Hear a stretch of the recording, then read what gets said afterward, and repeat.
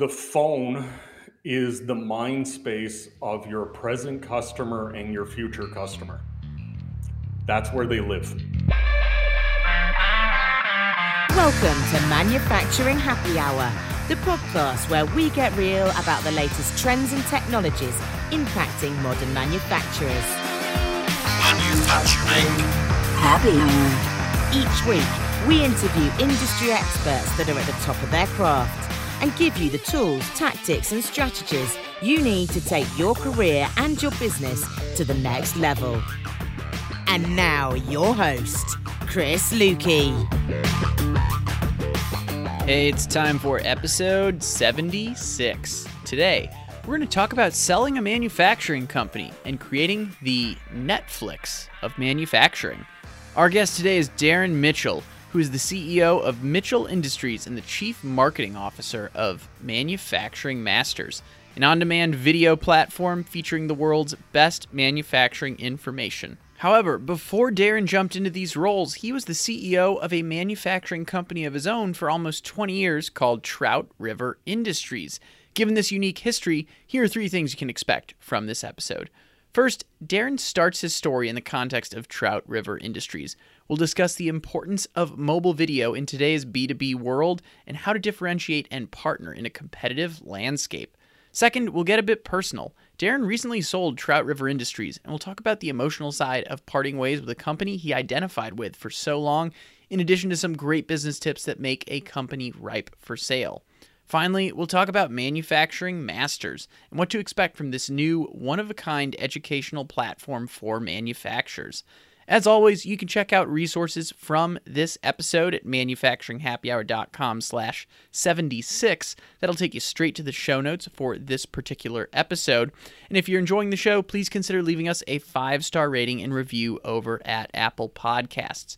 You can get there by going to manufacturinghappyhour.com/iTunes. It takes you right there on your iPhone or on your desktop, where it doesn't need to take long to leave that review. It can just be a couple sentences, and all you have to do is hit that 5-star button. That's the easy part. With that, let's head to Canada and jump in to today's conversation.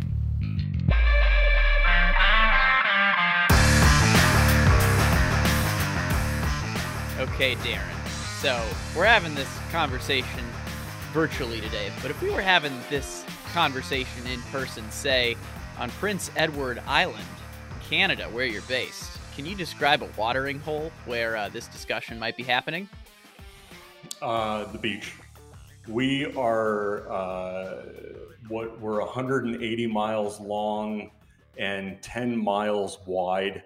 We are a remote island that is completely surrounded by beautiful beaches. And many of my customers that I've brought here from all over the world, every summer, what we do is we actually bring out, like the total redneck, we bring out our pickup trucks. We use that for the lighting. We have set up a whole bunch of seafood steaming stations. And then we even bring out a crew of fiddle players and step dancers. And we just have a big party on the beach. And I absolutely love doing it, because it's just a great way to get to know our customers without talking about selling or, by the way, you know, if I'm from New York, I'm going to take you to something in New York. If I live here, I'd like to show you something from here that is completely unique. So, yeah, I had some awesome experiences taking out some of my biggest customers and doing things like tuna fishing, and them saying, man, we watched the biggest catch, and this has been a dream of my lifetime. And us on the beach, having a beer at the end of the night, listening to the fiddle players and watching the step dancers and going, I have nothing to hide. This is who we are. And if you feel comfortable doing business with a real human being, this is what you get. And that has developed a lot of meaningful relationships over the years, where people will call and say, hey, could I just bring my family to come and see you? And me going, no, you got a business to run, get back to it. Wow. Okay, so we're not hanging out at a bar. We're not just hanging out at the beach. We're like at a straight up beach party after we've gone tuna fishing. So needless to say, we're having a great day so far. But let's say It's between sets. The fiddle players are taking a quick break. It's a little quieter. We're hanging out there. I ask you this question, Darren, why do people need to look at their business plan and look at their business plan in the context of their phone? How do you answer that question? I've heard you talk about this before. I think it would be an interesting place to start this discussion. The phone is the mind space of your present customer and your future customer. That's where they live. It's where they gain validation, and it's where they gain their view of the world in which they live in. So, two things on this. One, I absolutely hate doing videos. I completely detest it. I see people at sometimes these beach parties and they'll go, "Hey, Darren, seeing your little video." And I'll go, "Ugh." What I love about it is in my 23 years of manufacturing, had over 6 million views on YouTube, and people would call me from around the world and say, "You're the doctor, you can solve my problems." And I absolutely love the fact that I could build the know, like, and trust before I even met someone. And I actually seen it as a sign of respect that the people who didn't like us, the people who didn't like me, they could automatically disqualify themselves and say, "You're not someone who I want to get to know 6 months from now." Great. I actually gave you a bit of respect. So, one, it's very important to occupy the mind space of your current and unknown future customers. And secondly, the other thing that we did in a clever way was we connected our products to sensors that allowed us, our staff, and the customers to understand what was happening in the customer's business. So, good example, the trailers that I built, we were putting sensors on them so you would know how many loads you did every day. So my customers, Mhm. while they were sitting in Florida on the beach having a beer, what they could do is open their phones and say, "Hey, we have 12 pieces of equipment. We understand that two of them are for some reason not operational today." So the phone is not only a way to occupy their mind space, but we actually became part of their decision-making process. We were the vehicle that allowed them to do it, which transcended us from being benders of steel. Well, I want to go into Trout River Industries a little bit more. Because you recently created Manufacturing Masters. We'll get to that a little later, but we want to get to know you a little bit and the business you started. So you were making trailers. Since this is a manufacturing podcast, can you tell us a bit more about that application? What were these trailers for at Trout River Yep. Industries? So they are big, heavy haul highway trailers that people use to haul things like asphalt, aggregates. So we would have paved Shea Stadium. We were involved in the Big Dig in Boston, and even just when unfortunately COVID started, working with Elon Musk company, the Boring Company, out of Las Vegas, helping build some of the tunnels they're creating for the electric cars. So anytime there was an infrastructure project in the world, we usually had some sort of equipment on site to move material in a unique way. And when I say unique, instead of a dump trailer having a box that goes up in the air and all the stuff falls out of the back, we built a layer of innovation into it, which it had a conveyor belt in the bottom. And now you can unload indoors and you don't have to worry about having highly skilled drivers. So that was the layer of innovation we built. So we were no longer competing against our massive competitors out of places like Ohio, which we could not compete against because they were vertically, horizontally integrated and they had access to hundreds of millions of capital. And why on earth, me living in the middle of nowhere, want to compete against someone who's that much further ahead and also willing to compete on 5 to 7% margin? That just didn't seem like an attractive business plan. So anytime we could build innovation into the entire business plan, I was very hungry to do it, not because we were incredibly intelligent people. It's just we had to be because we were desperate. We were desperate not to compete against status quo because status quo we've already lost. Yeah, I have a question around this. You mentioned it was low margin. There was already competition in this space. I get the impression it was a saturated market, maybe for lack of a better word. So you ran Trout River Industries for 20 years. How in the world did you decide on to double down on this business, given all these things that sound like a lot of headwinds just from the get go?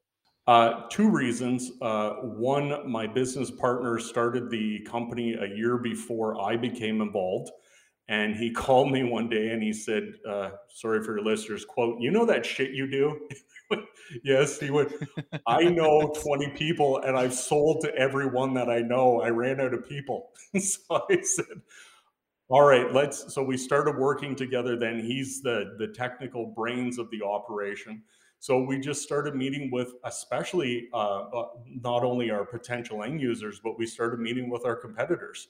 Hmm. And we always came under the umbrella that you are big and strong and we are small and weak. We are insignificant. We're not a threat. And we turn those competitors into partners. Mm. And that was strategically, I hope one of the best things we did is one of them, we built, they said, you polish aluminum. And we went, yes. How do you polish aluminum? And we said, well, we couldn't find anybody, so we built a machine. Could you build a machine for us? Sure. So we actually ended up giving them the machine we had built because we wanted to build the new version. I think they gave us $23,000 for the machine to polish aluminum. And the owner called me up and he said, you solved one of my problems. What do you want in return? And I went, I get to ask for something in return? And he went, yeah. And I went, can I have your warehouse and your price for axles? And he went, hold on. Yeah, yeah, you got it. That one phone call not only opened up my supply chain, but started saving me $1,700 per axle. In one phone call, it was about $1.7 million in profit that year. Wow. And I was just like, this is great. All I have to do is be small and insignificant and helpful.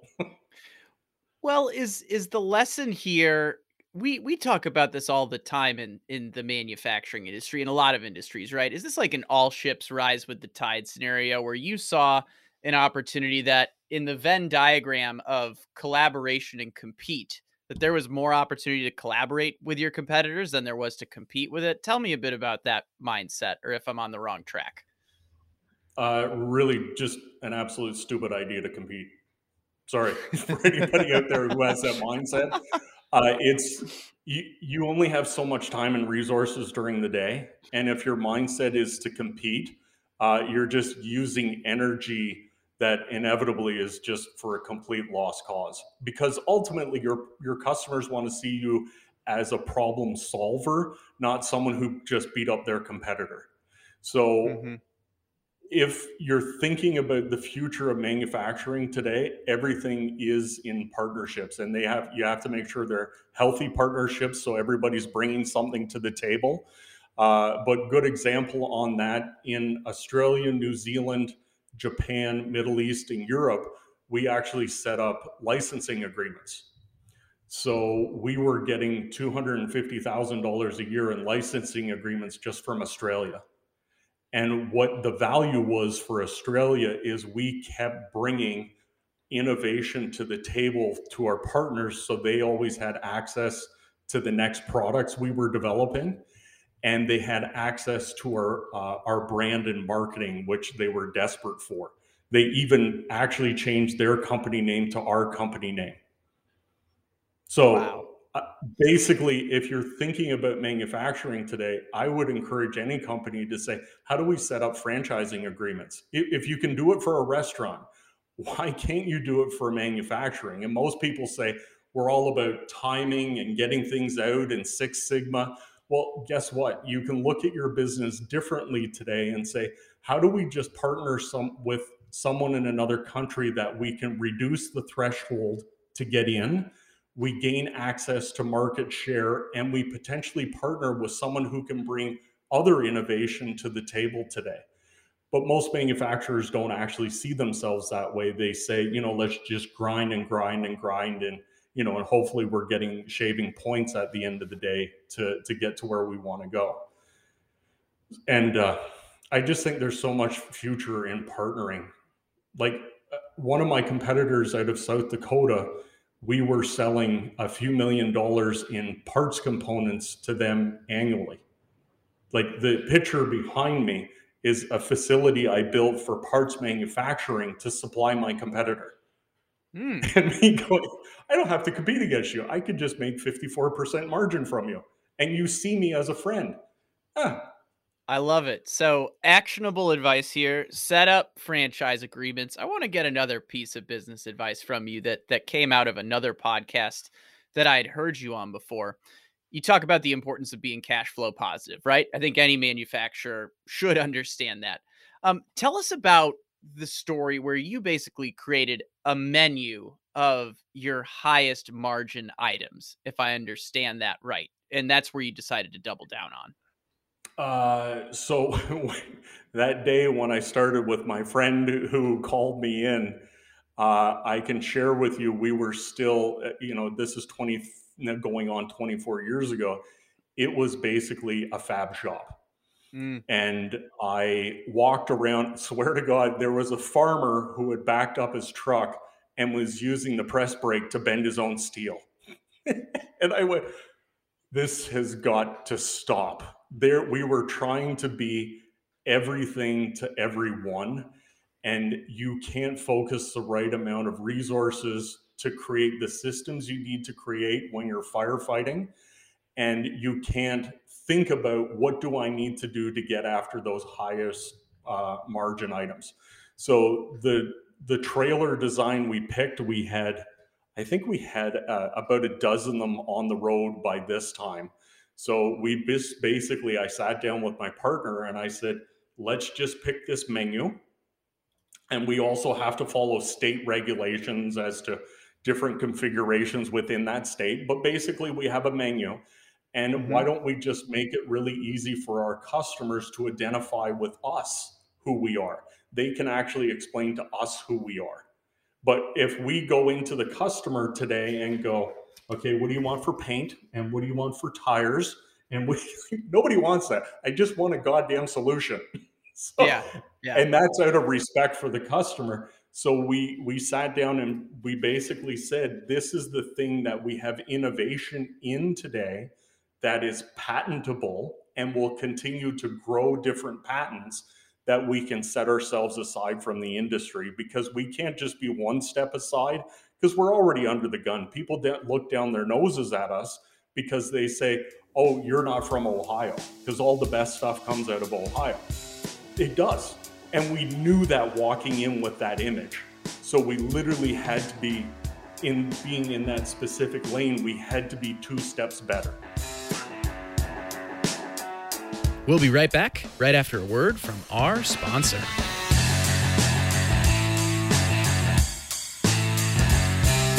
Are you looking for the biggest events in the automation industry? If you are, you're going to want to hear about today's sponsor, A3, the Association for Advancing Automation. A3 is the leading global automation trade association of the robotics, machine vision, motion control, and AI industries. They also throw some of the best events in the automation and manufacturing space, and for me, they're the source of some of the best connections I've made in the manufacturing industry. You might not realize this, but throughout the years, we've featured over 10 different A3 partners on this podcast. Now, whether we're talking about their annual business forum or their marquee event, the Automate Show, A3's events are the spot for building partnerships, exploring new technologies, and getting a pulse on the industry. If you're listening to this episode before June 2022, make sure to check out Automate 2022 taking place in Detroit, Michigan, June 6th through 9th.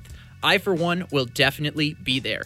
Head to automateshow.com for more information and to register for free today. And you can always learn what A3 has going on by visiting automate.org. And now, back to today's episode.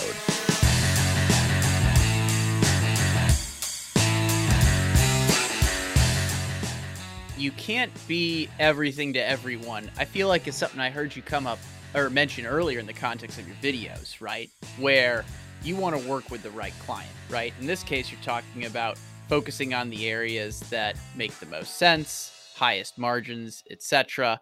A lot of good lessons here. I want to switch to selling your company, right? Because you sold Trout River Industries not too long ago after running it for 20 years. That's correct. What was that like? Tell me about that experience. Mm, I didn't realize how personal it would be. I never realized how much of my personality, my ego was in the business until I was being removed in a good way, until I was being removed from the business going, this is who I am. And there's good things associated with that. And in a leadership position, there was probably some bad things associated with that. But I was looking back at how many soccer games I missed and how many birthday parties. And, before we even had FaceTime, I was trying to send texts to my children while I was in Europe saying, your father loves you. See you next week. So those moments came kind of rushing back to me. The other thing is how much I realize I enjoy problem solving. Mm-hmm. I really like for the first month after the sale, I was a little bit lost, and my wife was upset with me because I would go and create problems just to solve them. And she would like stop doing that. And I just realized how many times someone, in a day, someone would knock on my door and say, there's this terrible thing going on. What do we do? And I enjoyed problem solving. So that was the big change. But the actual sale of the business, larger company came along and said, we love your model. We love your margins. We have a corporate structure to put in place. We don't need you going forward. And I got treated very well on the way out of my own business.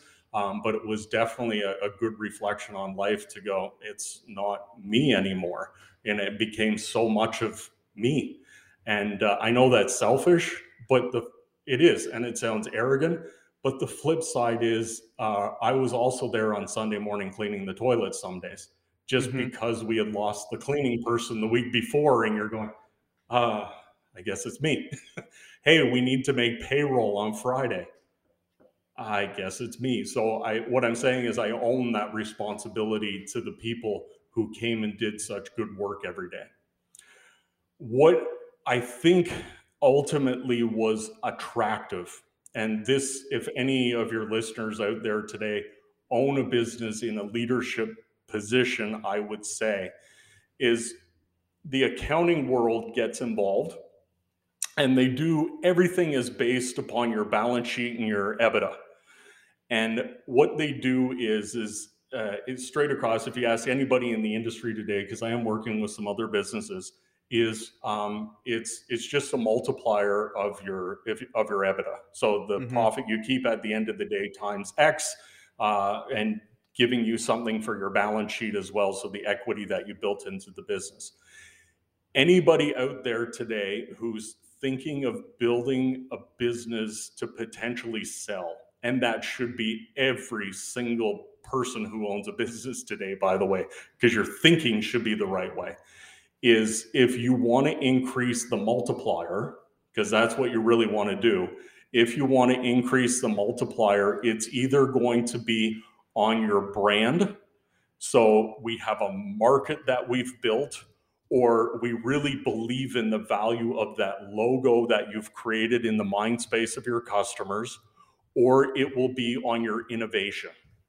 And that comes into, do you own patents? Do you have super unique processes that nobody else has?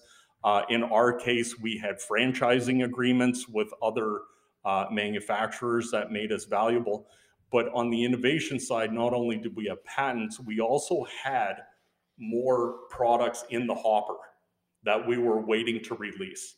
So it increased the multiplier because we had something that was sort of in the chamber ready to go. So that was a perceived future value as well.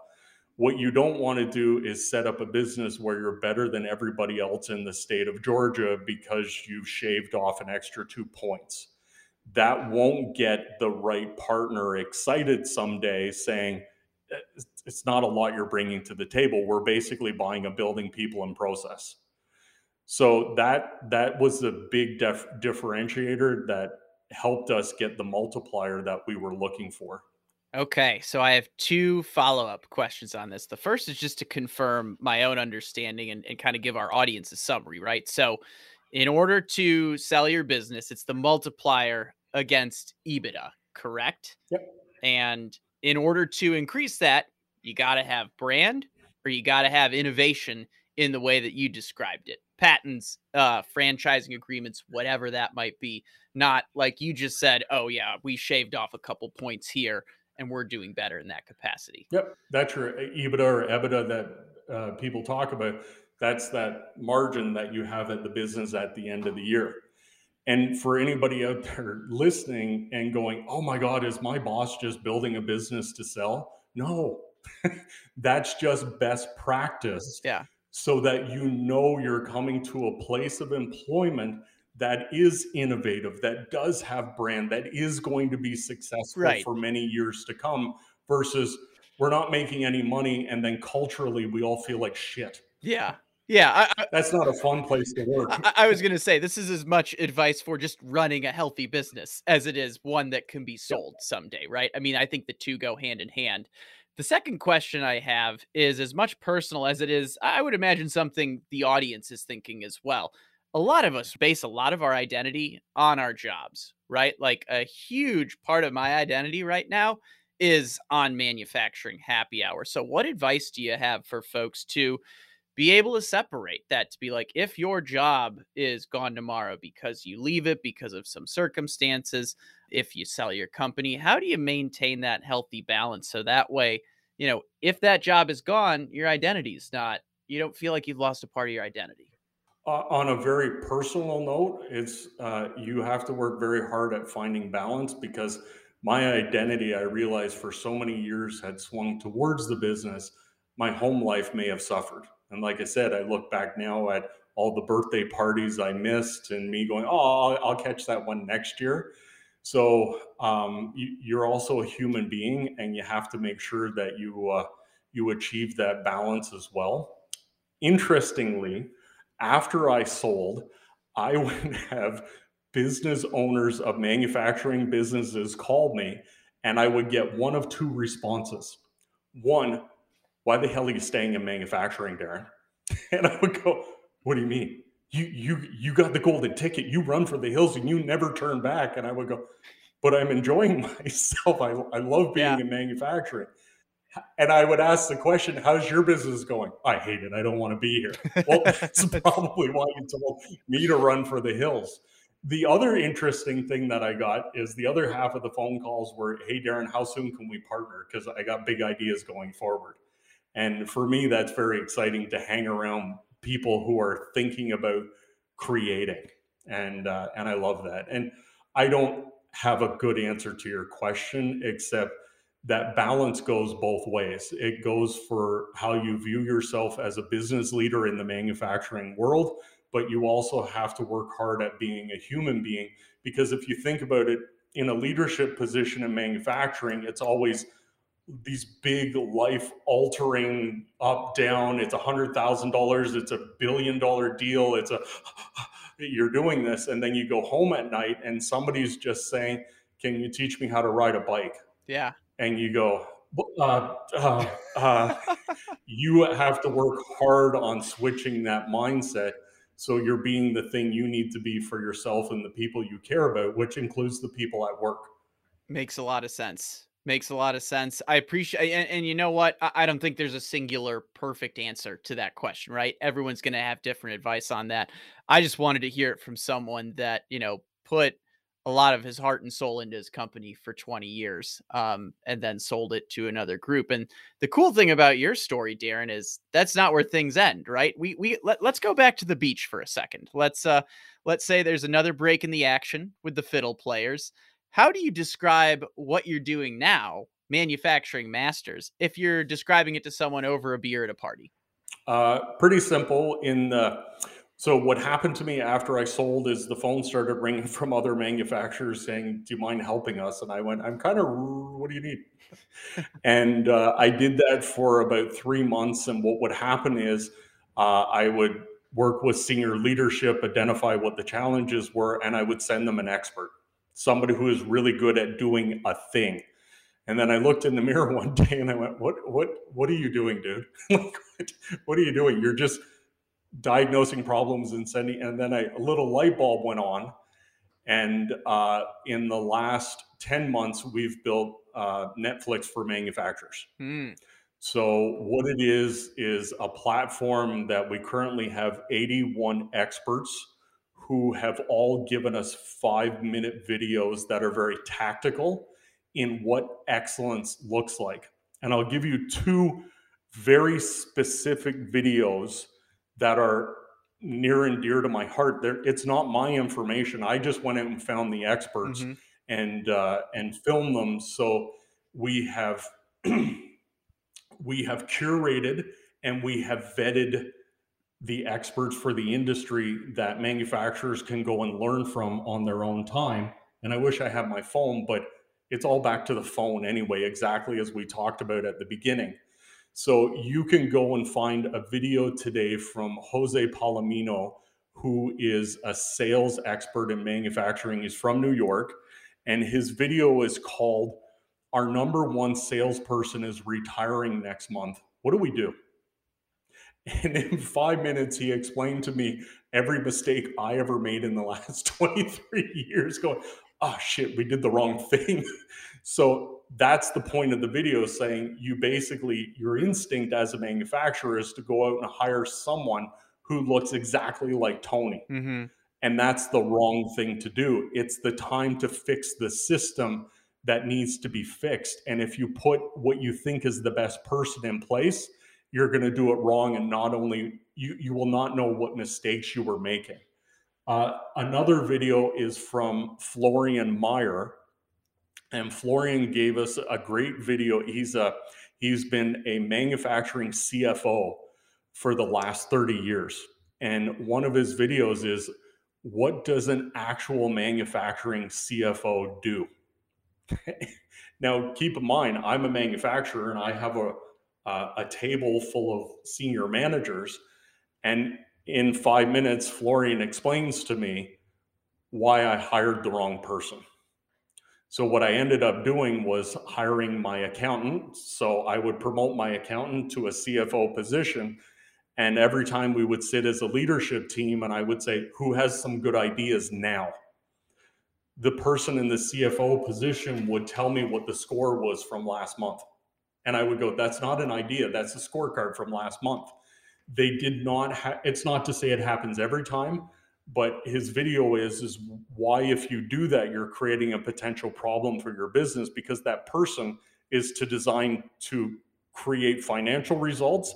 They're not designed to problem solve.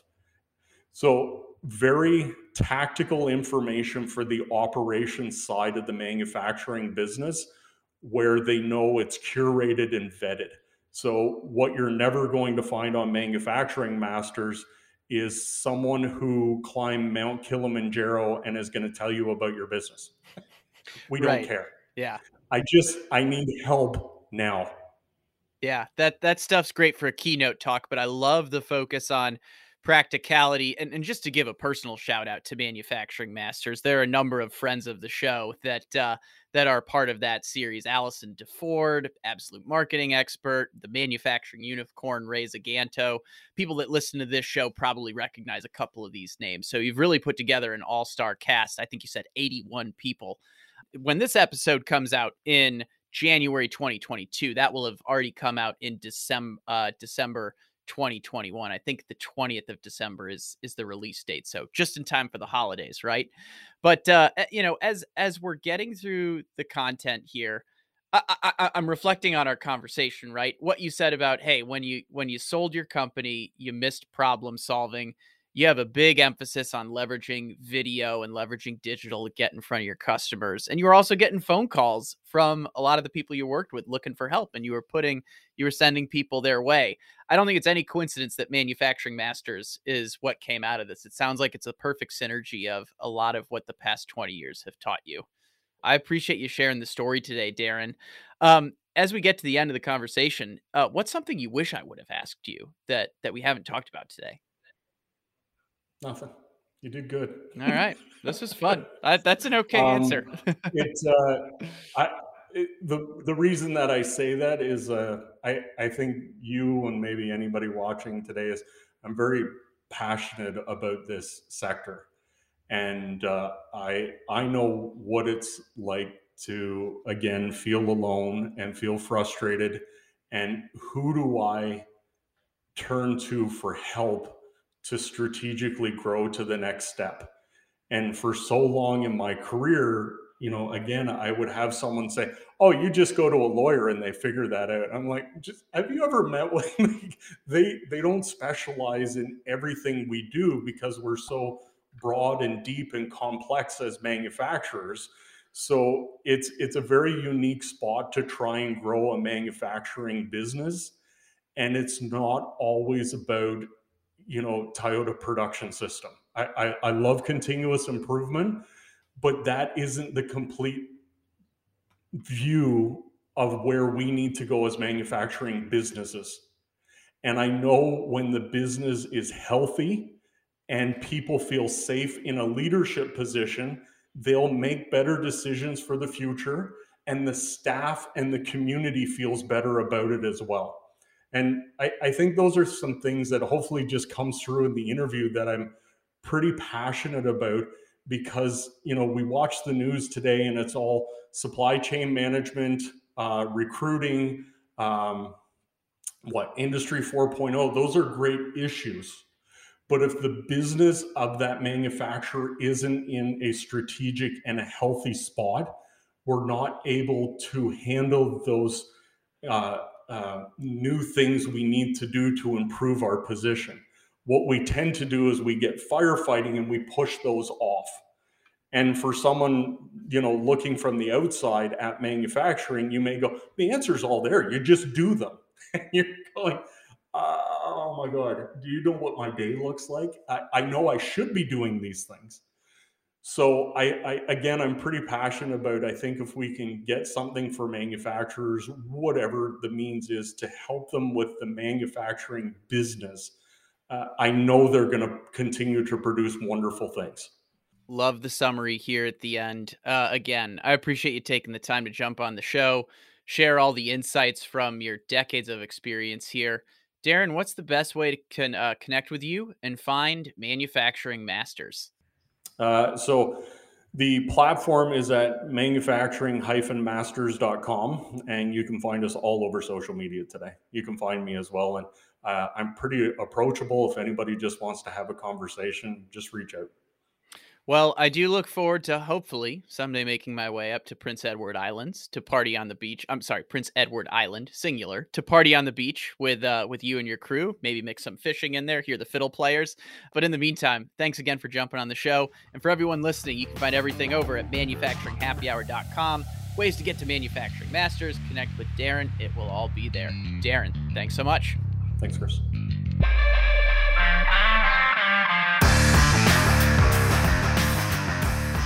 Hey, thanks for listening, and thank you, Darren, for jumping on today's show. As always, you can access all the resources from these episodes over at manufacturinghappyhour.com on the show notes page. This episode is 76, so you can go to manufacturinghappyhour.com/76.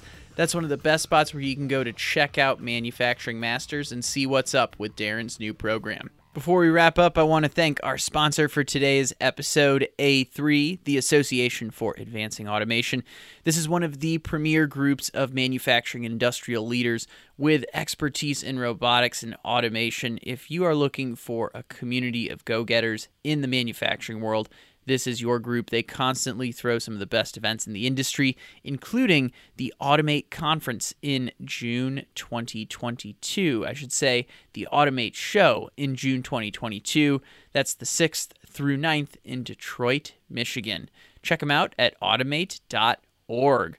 Finally, if you enjoyed this episode, please consider leaving a 5-star rating and review over at Apple Podcasts. It's super quick to do that. Seriously, just a couple of sentences and hitting that 5-star button. You can get there by going to manufacturinghappyhour.com/iTunes to get taken straight to the Apple Podcasts platform. And with that, that's a wrap on this week. Thanks so much for listening. We're looking forward to having you back next week. Stay innovative, stay thirsty. Thanks for listening to Manufacturing Happy Hour, powered by the Industrial Network.